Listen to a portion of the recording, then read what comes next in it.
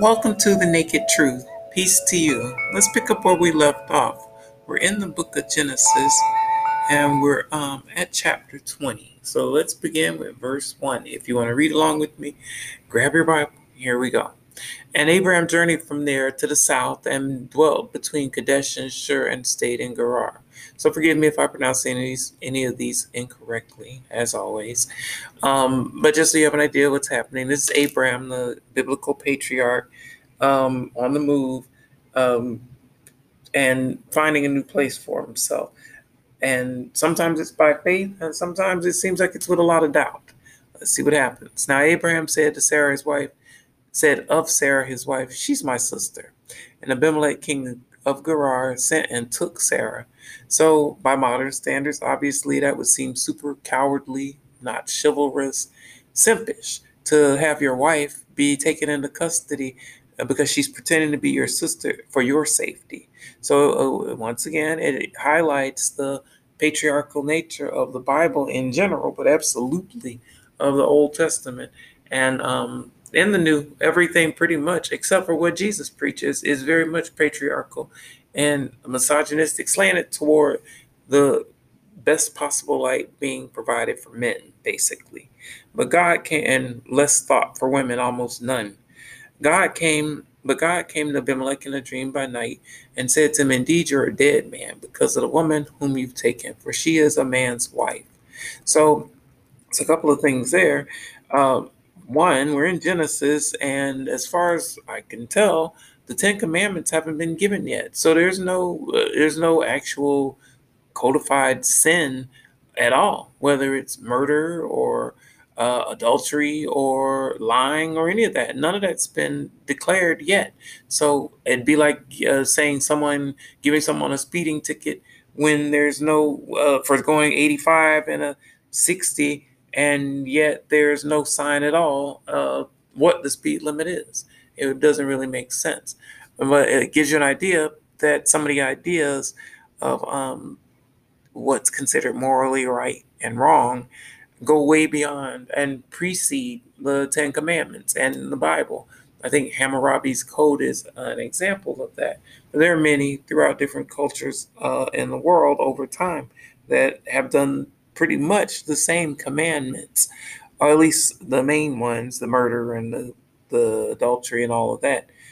Um, so anyway, it's interesting that here God, it's saying it's God, and that God in this case is being translated as Elohim, not El, not Yah, not Jehovah, none of those names which we've seen God and Lord be translated as before. But in this instance, so he's condemning not Abraham for lying and putting his wife's neck on the line and letting God knows what happens. God only knows what happens to her happen, but instead the person who's innocently been taken in by the lie ends up getting the ire, the punishment of the entity identified as God in this instance. So it seems a little unfair. But Abimelech had not come near her, and he said, Lord, will you slay a righteous nation also? So it seems God is interacting with people directly still at this point in the Bible. And again, the Ten Commandments haven't been given yet. There's really no children of Israel yet. And Christianity hasn't become a thing yet, for sure. I mean, it's, oh, and look at the Lord in this instance is being translated as, from Adonai.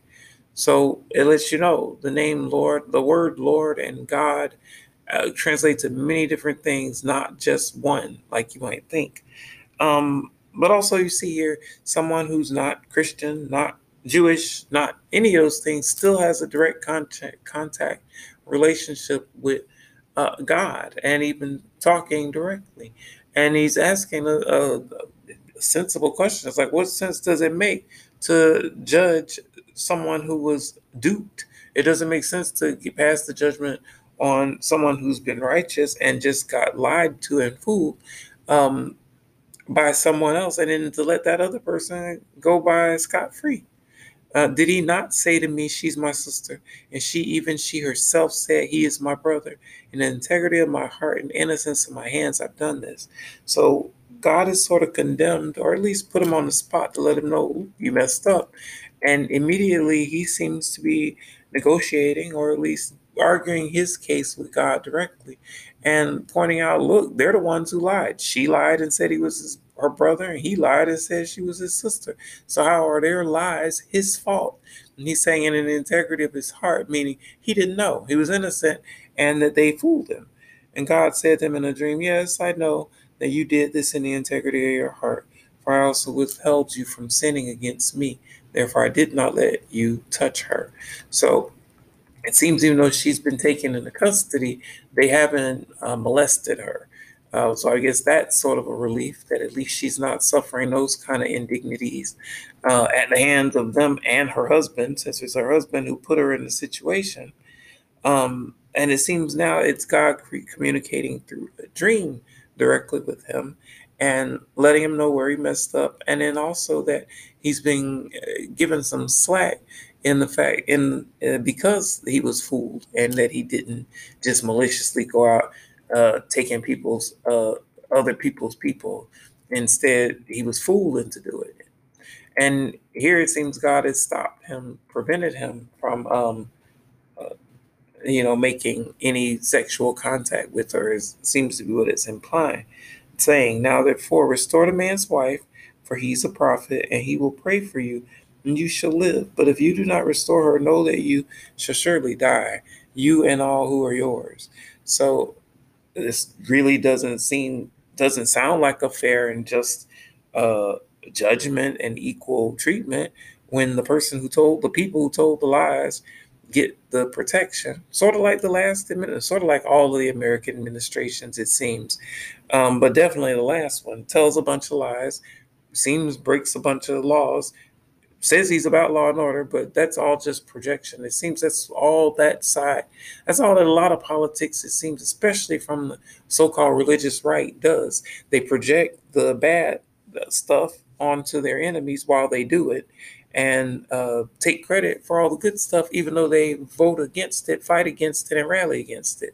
And somehow it's still 50-50. People still seem torn and don't seem to know who they want to lean toward. It's crazy. It's ridiculous. But it seems that it's not new, because you see here in this situation with Abimelech, he's facing some severe judgments because he was lied to. And yet it's saying God here isn't going off on Abraham or his wife for the lie. Instead, he's going off on the person who they fooled, but giving him a chance to redeem himself, or at least prevent himself from falling into complete destruction. So Abimelech rose early in the morning, called all his servants, and told all these things in their hearing, and the men were very much afraid. So he shared his dream that he had, letting him know where he's messed up with his whole crew. And apparently it was convincing enough that they all believed it. And Abimelech called Abraham and said to him, what have you done to us? How have I offended you that you brought on, he's saying him, and on his kingdom a great sin? You've done deeds to him that ought not to be done. So Abimelech is directly calling out Abraham for the lies, for putting his own uh, spiritual pathway in jeopardy by lying to him and making him an adulterer, even though he didn't even know. And so he's calling Abraham out and asking him, what do you have in mind in doing that? Why? Then Abimelech said to Abraham, what did you have in view that you've done this thing? So he's wondering why. Why would you do that? What is it I've done to you to make you come and lie to me? And Abraham said, because I thought surely the fear of God is not in this place. And they will kill, he's saying him, on account of his wife. So just like I was saying just now, with the way the Republican so-called religious right, they are religious, they're not Christian, but they are religious about their beliefs, religiously hating the other and religiously pushing anti-Christian nonsense and then claiming to be Christians. But you see the same thing happening back there. He's projecting his own deceitfulness onto them. He's the one who lied, they didn't. And yet he's telling them, oh, I just figured y'all don't fear God in this place, so I figured I better lie to y'all, because I'm figuring y'all aren't gonna be concerned with doing the right and just thing as if he is. He's the one who went to their place with deception.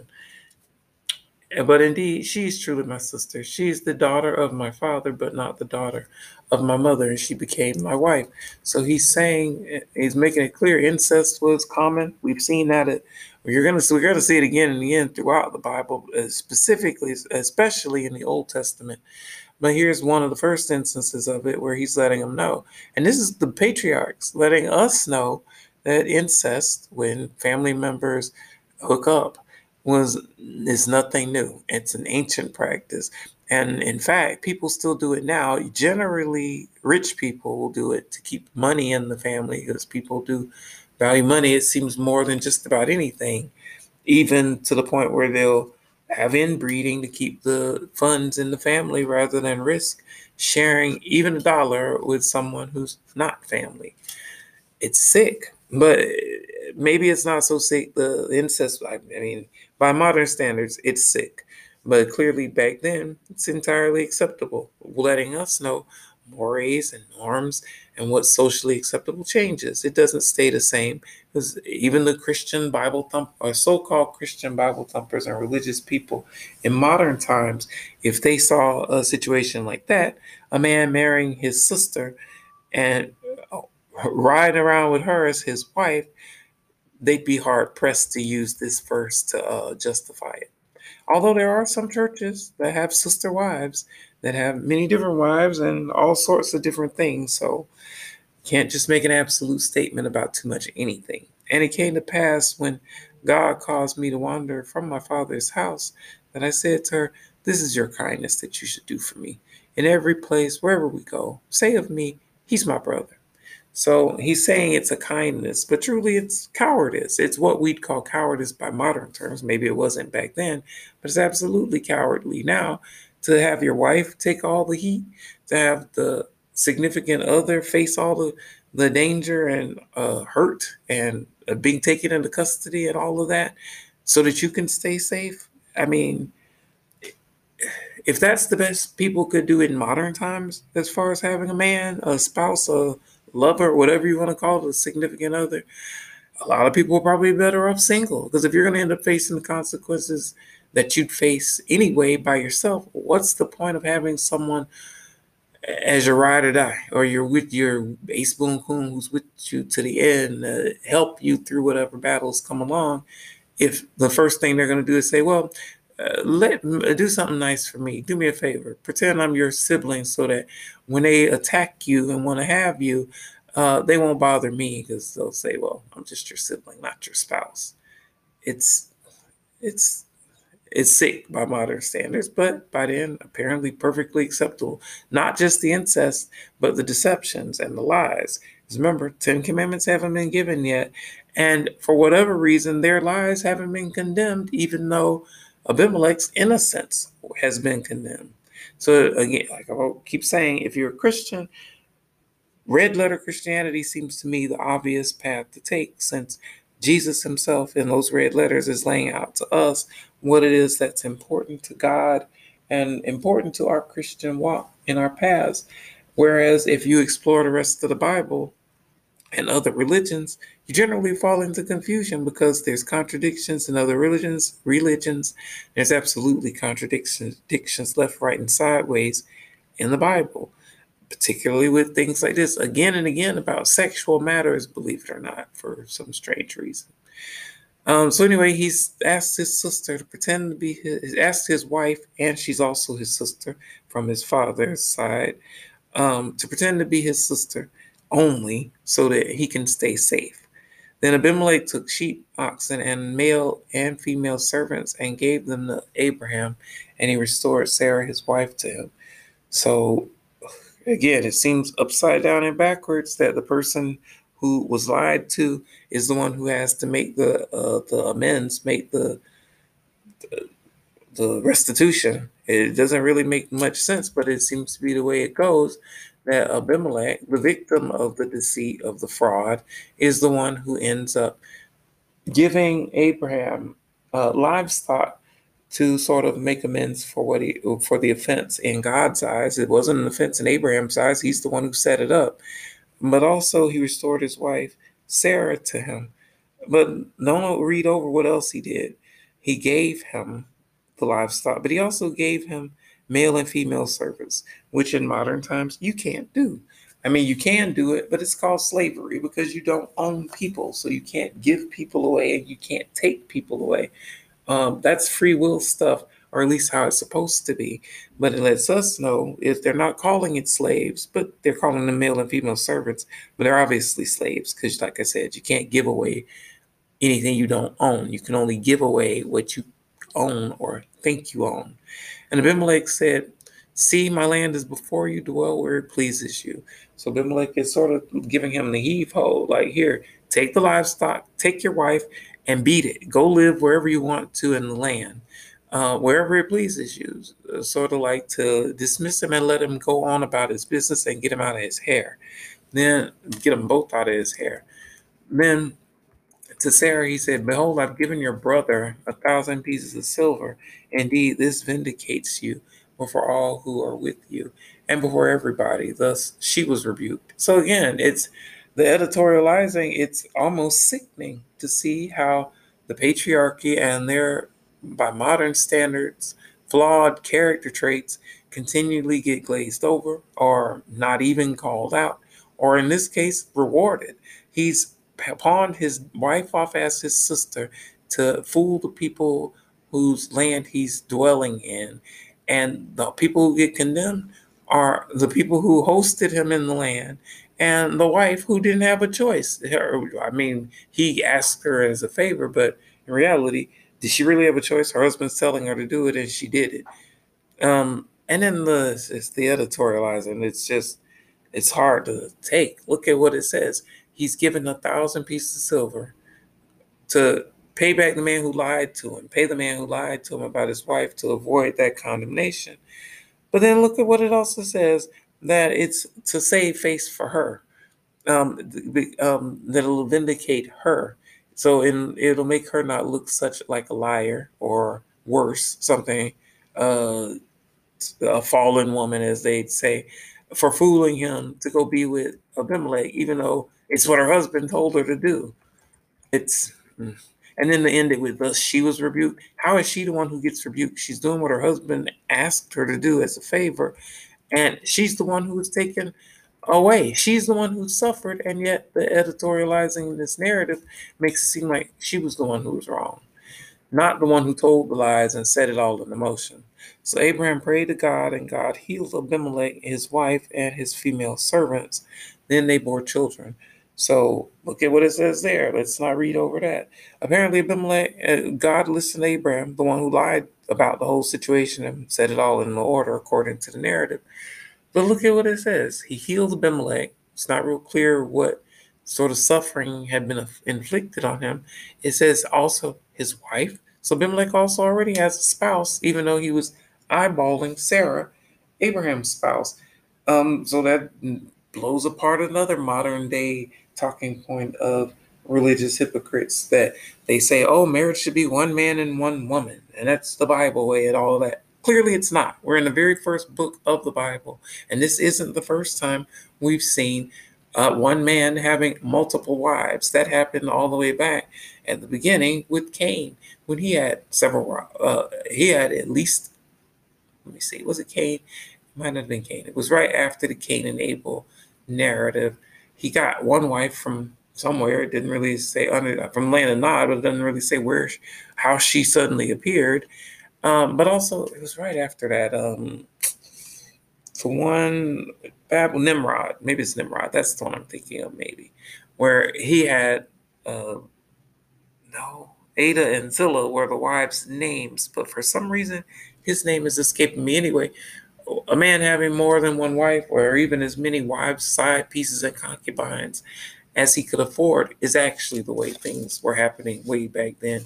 So churches are being disingenuous when they tell people what marriage originally was and what marriage is meant to be and all of that. It's really just propaganda to preserve old ways and to prevent progress.